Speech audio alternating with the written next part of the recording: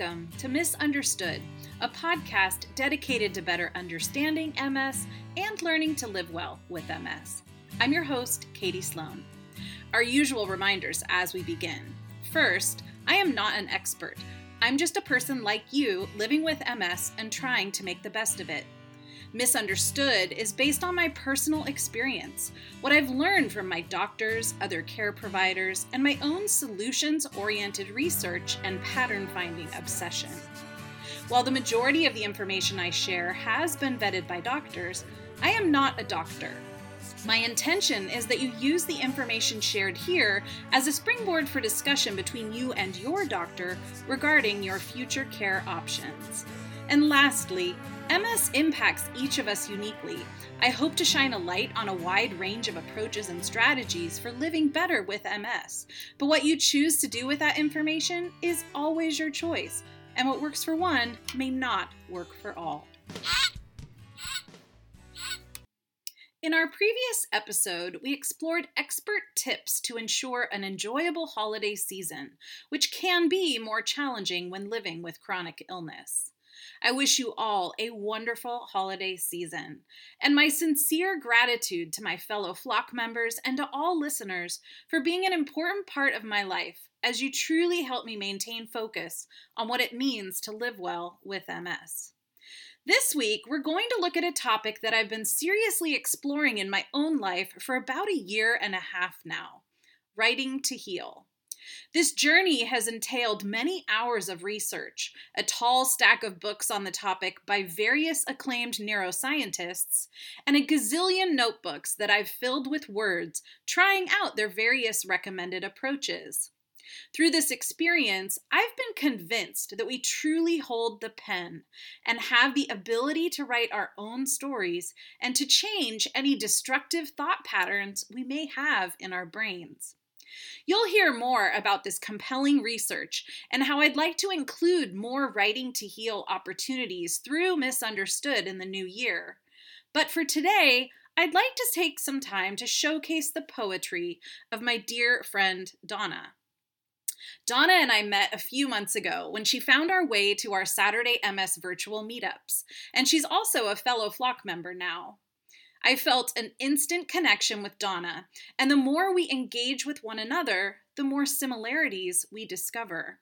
I'm truly enjoying our budding friendship. Recently, Donna shared her book of poetry with me called I Go From Bad to Verse. Reading her poetry had a big impact on me. I was moved to tears, exploded in uncontrollable laughter, experienced full-body chills of resonance, and felt deeply understood and comforted by her words. How could this person I just met so accurately depict how I felt living with MS? This was especially perplexing to me, since at the time she wrote her book, it was prior to her MS diagnosis. After reading her book, I immediately thought it would be powerful for a larger audience to hear as well. And gratefully, Donna agreed to meet up to share her personal creations with us today as an exemplar of just how powerful writing can be as a tool for expression and healing.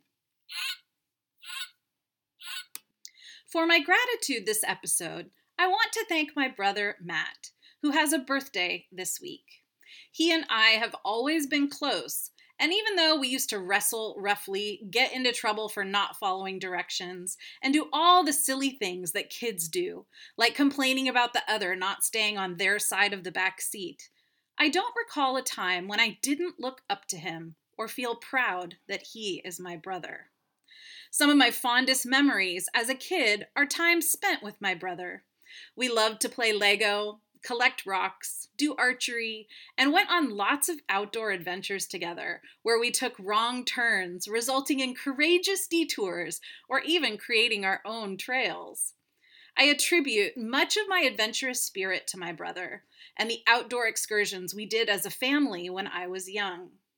And it's the silly moments that I now actually cherish the most.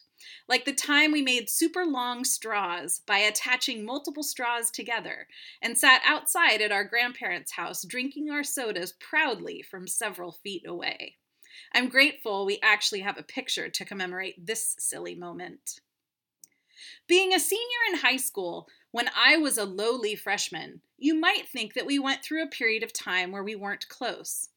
On the contrary, I remember my brother showing me the ropes and even inviting me into his circle of super cool senior friends. Since high school, I haven't lived in the same state as my brother, and yet he remains one of my closest friends. I love visiting him in Montana, exploring old mines, collecting rocks, driving roads that don't look like roads at all, and drinking Montana mules with his own foraged herbs. My brother knows a lot. And while he doesn't have fancy degrees or ascribe to a narrow definition of success, he lives his life his way, is happy, and is well loved in his community. One of the last times Eric and I visited him, we went to the grocery store together, and everyone greeted Matt warmly and with gratitude. He takes care of people in his community who need help and is an outwardly generous person, which to me exemplifies the qualities I look for and appreciate in others. I recall Eric exclaiming, "Matt for mayor," because it was so clear how deeply embedded he is as a leader and support provider in his community. So today, thank you, Matt, and happy birthday to you. No matter how old we get, you'll always be my big brother, and I will always look up to you. Thank you for showing me how to be such a caring person. You are truly a gem of a human, and I am proud to call you my brother and lucky to call you my friend. Before we dive into my interview with Donna, the educator in me would like to offer a few suggestions for active listening. First, as you listen, be listening for aspects of Donna's writing that resonates with you. Have you experienced similar challenges? How does learning more about her challenges make you feel about your challenges? Perhaps her poetry might reveal similar opportunities in your own life that might make powerful writing topics for you to explore. Are there stories you have bottled up inside that you've forgotten about or have intentionally avoided?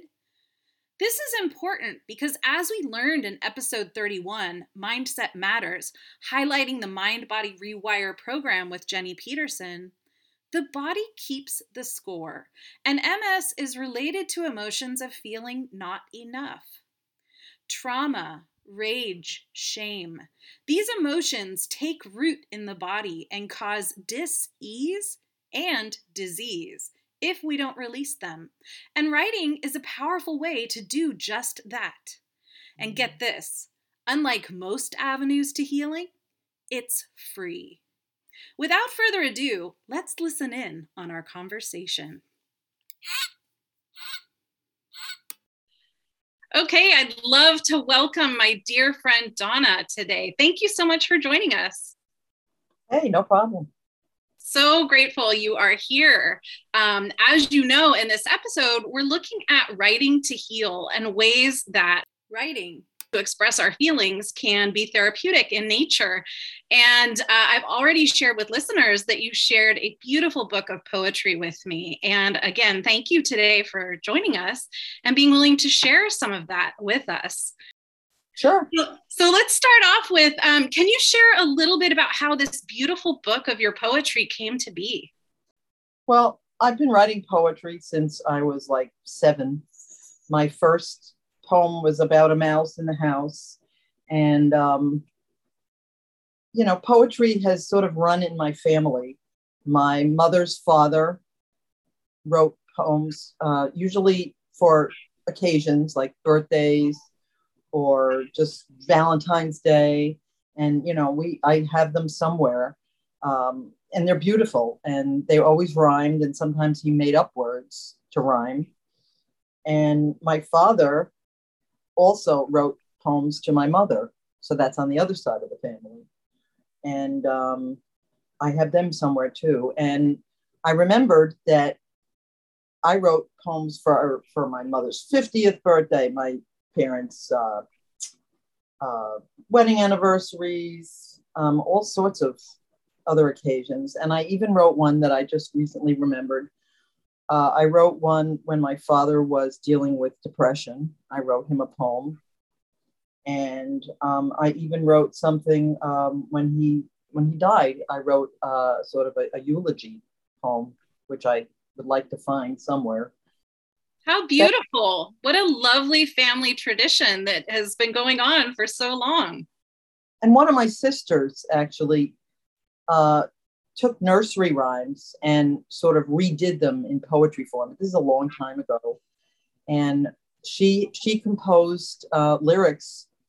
She wrote a musical. And I still remember one of the songs. I can hear it in my head. And we recently rekindled our friendship. So I'm going to bring that up the next time.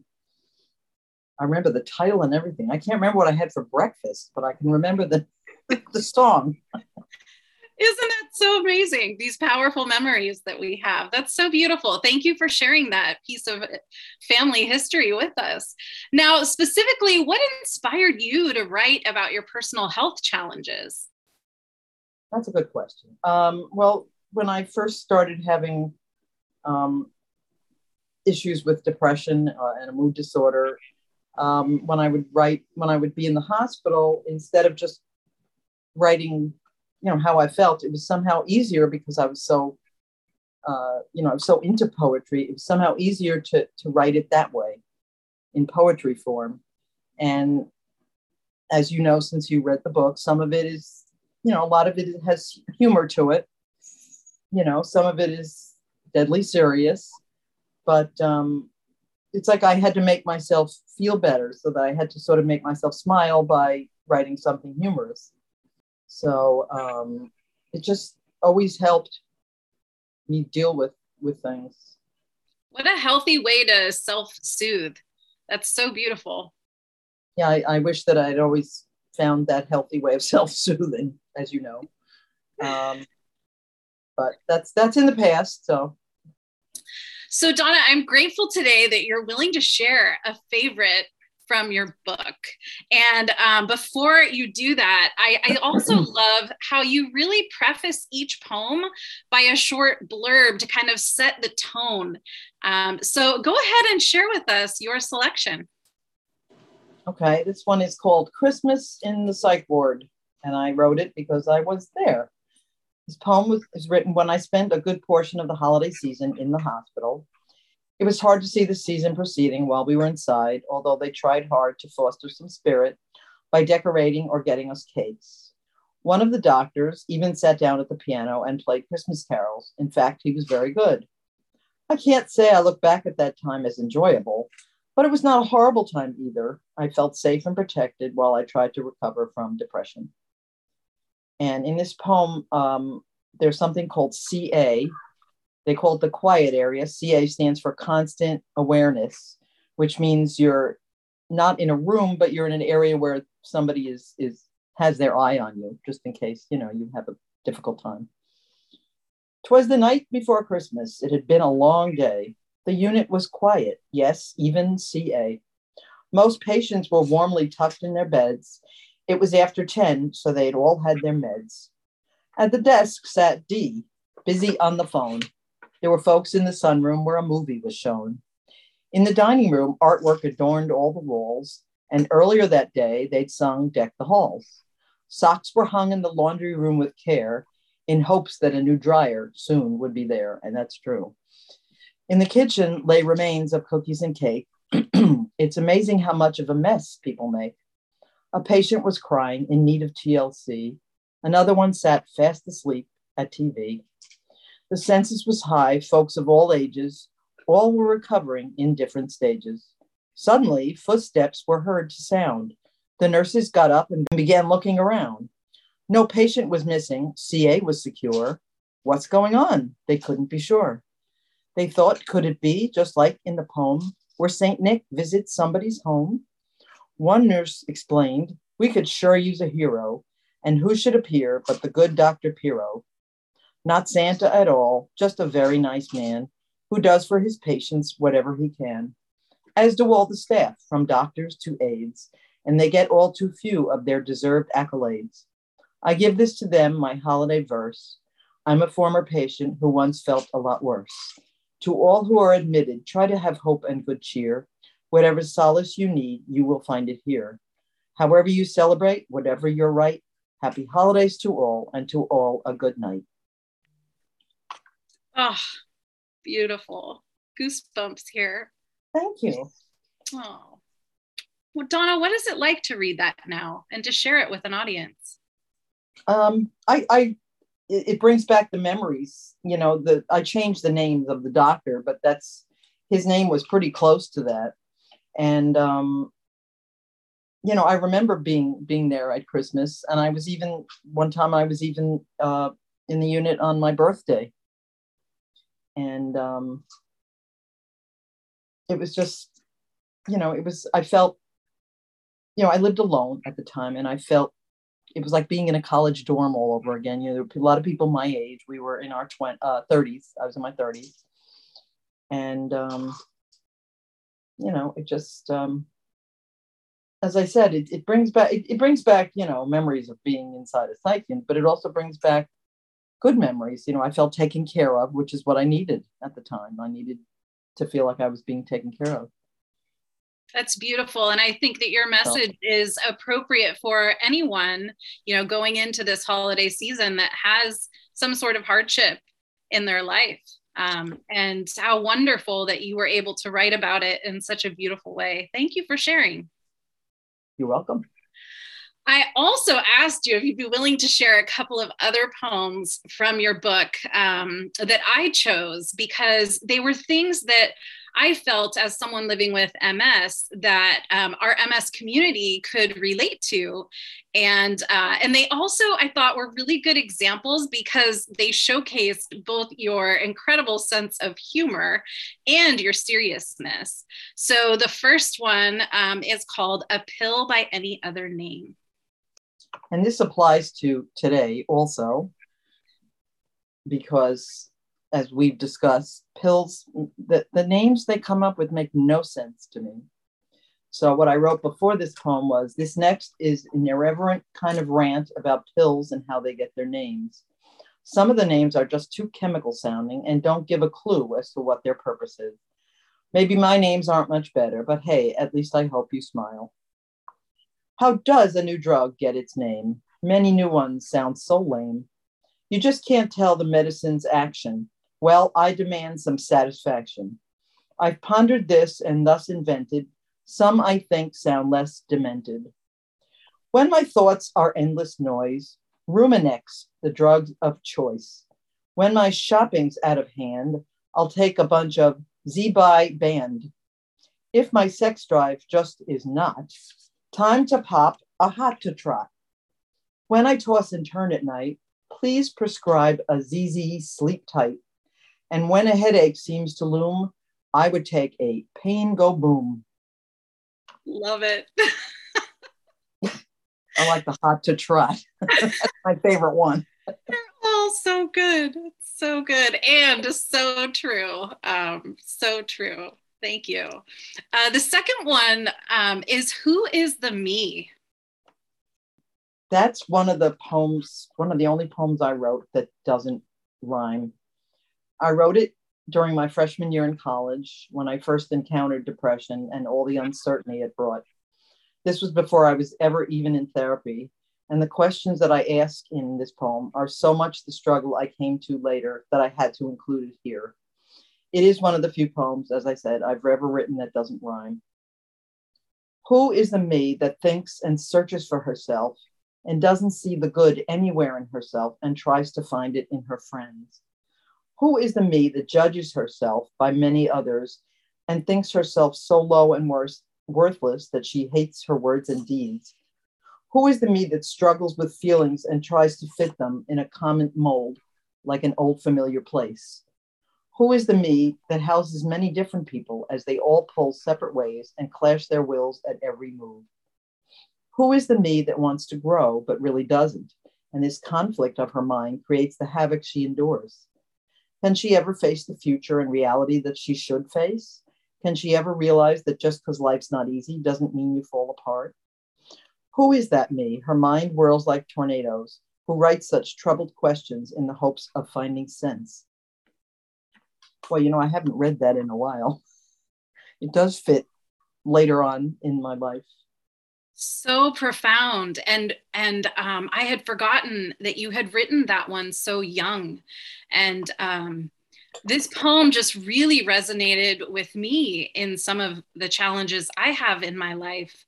And I certainly was not thinking that rationally about it at that age. So I'm just blown away by the depth of your thought and the fact that you were able to get that out on paper. That's just beautiful. Thank you. When you read that one now, Donna, and now that MS is a part of your life, does it have different meaning or additional meaning? Well, the whole part about judging myself, I've done that for most of my life, and because other people judged me, and then I judged myself. And it's nice to read and know that I don't think myself low and worthless anymore. Yeah. But there are different people in here, inside myself, and they do sometimes pull in different ways, and facing the future and reality, that definitely has something to do with MS. What is my future like?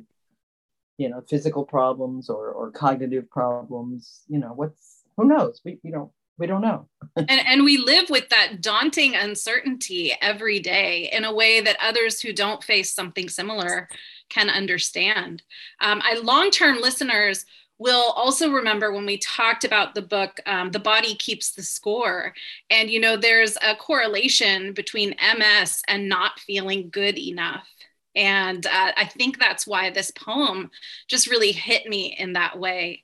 A people pleaser, wanting to smooth over things in family and just wanting everyone to be happy and sometimes losing sight of ourselves in the process. It's beautiful. Yeah, I know about people pleasing. I am familiar with that. Yeah.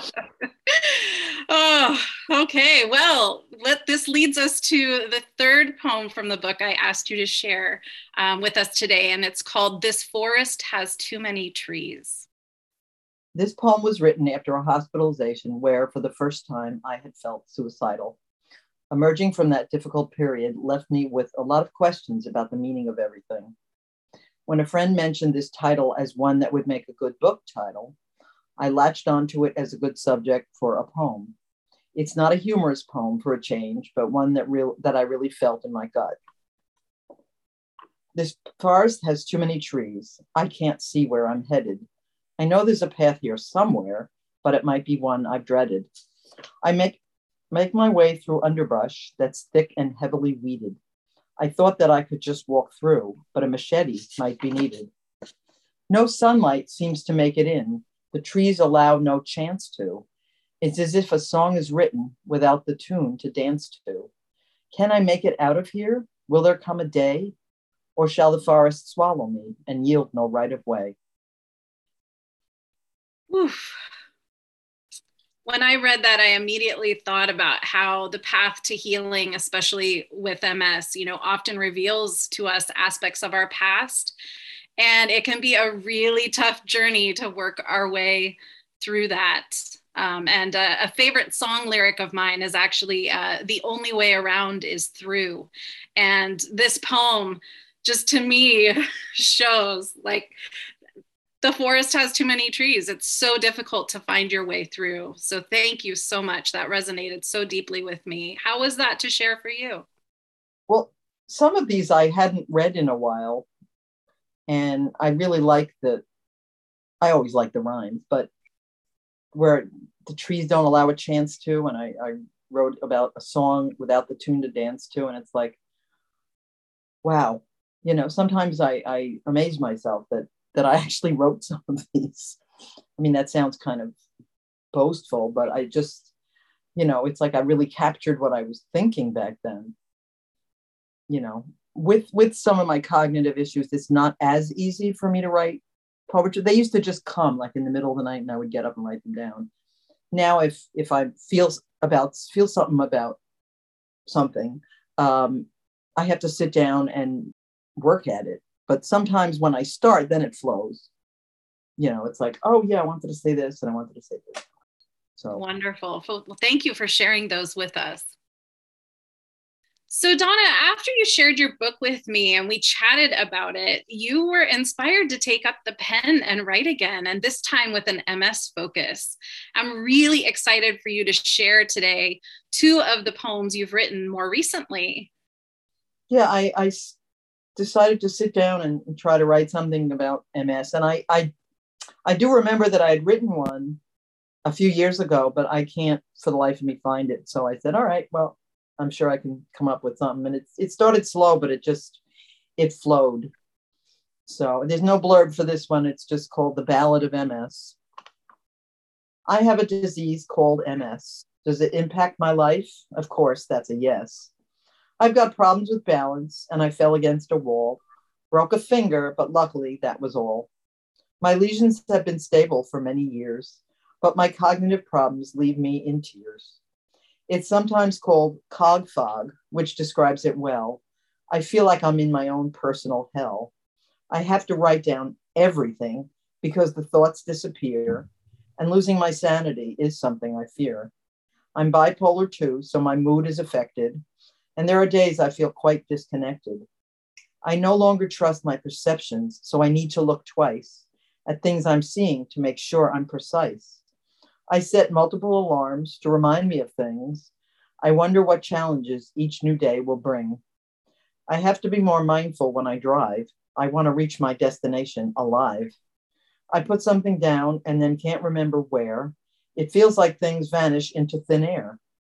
If I don't record when I take medication, it causes me great agitation. If I'm asked what I've done at the end of the day, if it's not written down, I'm not able to say. I even have to record the days I go number 2, because which day it was, I may have no clue. I'll lose something and search for an hour in vain, then find it where I swore I'd looked. Oy, my poor brain. I used to remember the books I've read. Now I go back some pages to get them into my head. I can't remember apps I've had a long time. I'm a poet, but it's harder now to find words that rhyme. I've had cognitive testing and it seems to show that I'm staying the same, but what do they know? Evaluation in an office is not a true test. They need to see me at home in my own nest. When I tell people I have MS, they're always surprised that they can't see any physical signs with their own eyes. It's hard to explain the cognitive stuff. I certainly tried hard enough. Or people who are over 55 like me, actually I'm 63, think if they say, I have that too, it'll help me calm down, but it's not true. I know they mean well, but I feel unheard, but I keep that to myself and don't say a word. Some days I'll wake up with a pain or a knot, and I'll wonder, is this my MS or what else have I got? And multitasking? Surely you jest. I'm lucky if I can manage to get myself dressed. What helps me not to totally lose my mind is the support from other MSers I've met online. I even met a guy and we flirted on the phone, but when we met in person, we each left alone. All I can do is take each day as it unfolds because none of us know what the future holds. I have to try not to cry, but laugh instead, and try not to get lost inside my head. If you've read this far, thank you, my friends. Yep, this poem finally ends. So much, so relatable. Oh, Donna, thank you. My cat just came over to me and put his paw on my arm as if to say, it's okay, Mommy. Oh, I love that. They know. They know. Your vulnerability in that poem and the way you so accurately described how it feels to have this disease. When others, again, like you mentioned, try to empathize by saying, oh, me too, or I understand. Best intentions, but the impact is certainly not such. So thank you so much for sharing that. How was that to share with us today? I'm always surprised when I read that as to how long it ended up being, because that's one, I don't usually write poems that long, but there was just more and more to say. I mean, I could have kept going, but it was like, I better end it now. Well, maybe there will be a continuation in the future. It's possible. It is. It is. Now, you also have shared with me your personal journey with weight loss, and you wrote a poem about that as well that I found extremely powerful. I'd love for you to share that one with us today as well. Well, what had me writing this one was, in the book, there's a poem about binge eating, because I'm a recovering binge eater. And I've, in the last few years, in fact, I just celebrated my 2-year anniversary of being under my goal weight after losing 155 pounds. Amazing. So I'm not sure if I should, give a plug to how I lost it or just leave it at that.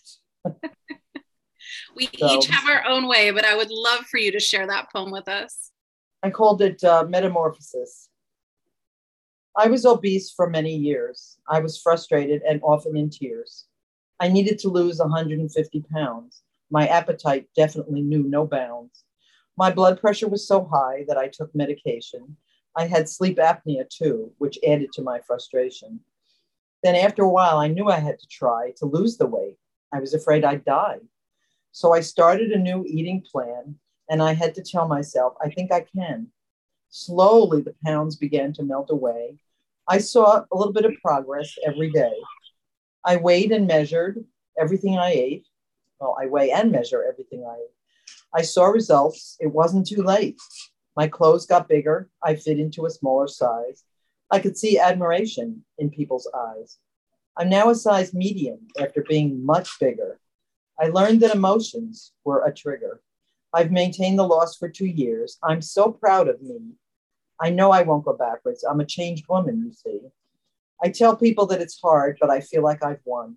So don't give up. It can be done. And just to add, I did not have weight loss surgery, even though I was urged to do so. I didn't want anybody messing with my stomach. If I wanted to eat an entire pie, then I was going to eat an entire pie. So, I mean, weight loss surgery is for people who need it, but I didn't want to need it. What a beautiful title, too. Just perfect. What a metamorphosis you have gone through. And I promised myself when I lost, I think it was 100, that I would get either a butterfly tattoo or butterfly jewelry. I ended up with the jewelry just because tattoos are expensive. So now everybody knows that, I have butterfly shoes on. I wear butterfly earrings. I got butterfly jewelry of every kind. So wonderful. I did not know that about you. That is good to know. Thank you for sharing. So, Donna, what would you say to someone who has, feelings or emotions bottling up inside and is thinking about using writing as a healing tool? Would you care to share some ways that writing about your struggles has helped you? Well, I mean, I always have so many thoughts ruminating around in my brain, and it just helps to get it out on paper. It may not be elegant, it may not rhyme, it may not anything, but once you get it out, then you can play with it. It's like, do I want it to sound that way? Or, you don't have to write it out and it be publishable like the next day.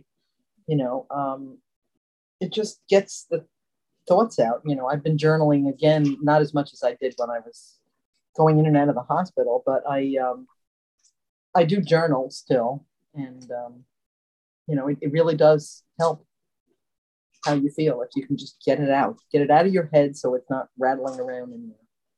Wonderful. And you shared with me earlier that, hey, just start small. Set aside a few minutes a day. Those small attainable goals will eventually potentially get you to a book full of poetry like it has for you. And I have to thank a good friend of mine who I met back when I was in the hospital. I had shared some of my poetry with her, and then some years later she said, you should try making a book out of it. I'm like, a book? And so I looked online, found a mental health publisher, and they took it. I didn't have to pay them to take it either. The rest is history. The rest is history. Beautiful. Is there anything else you'd like to share with listeners today about the power of writing? Or have we covered it all? I'll probably think of something after we finish, but I think I've said pretty much. About small attainable goals. That works with everything. When I said to myself, I have to lose 150 pounds, that was like, I can't do that. But I said, I'd like to lose 4 pounds by and make some very attainable goal. So if you exceed it, then you feel good. And if you meet it, great. So that works with everything. Sit down, give yourself a few minutes a day. I should take my own advice when it comes to cleaning my house, but it would work for that. It would. That is wonderful advice for all aspects of life. So thank you so much for sharing and really sharing so vulnerably and openly with us today, your poetry. And I also just want to thank you for being such a dear MS friend to me. I am so grateful to have met you and to be on this journey with you. You're just a beautiful human. And I thank you so much for being here today. Thank you. You're easy to be a friend to and with. Whatever the proper grammar is. Well, thank you. And hopefully we'll have you on again sometime with some of your future writings. Oh, I'd love that. Excellent. After listening to my conversation with Donna, I hope we all, 1, feel inspired to consider using writing as a tool to explore and release our own emotions to find our way to better health. 2, that we remember that we are writing for ourselves as a part of our own healing journey.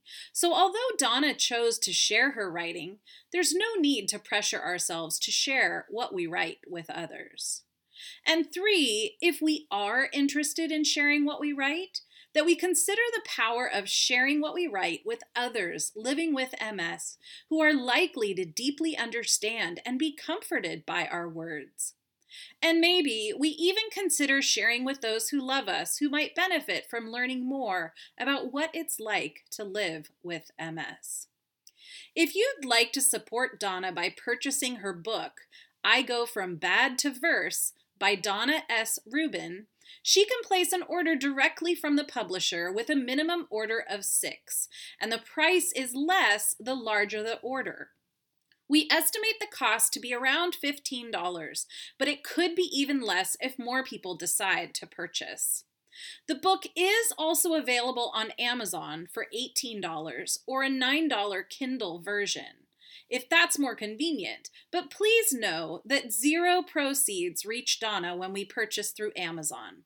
So if you'd like to support her and ensure she gets some compensation for her intellectual property, please send an email to me at mymsflock@gmail.com to express your interest, and I will put you in contact with Donna so she can put in an order for us. Several reminders before we go. First, when we encounter anyone in our lives struggling to live well with MS, let's link arms and gather them into the fold so they know they are not alone in this.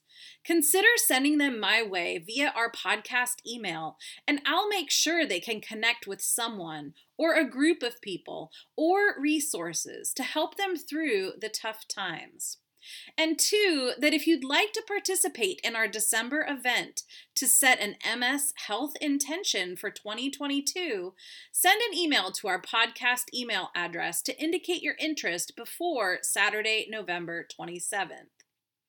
Our next Misunderstood Flock meeting will be Saturday, December 4th.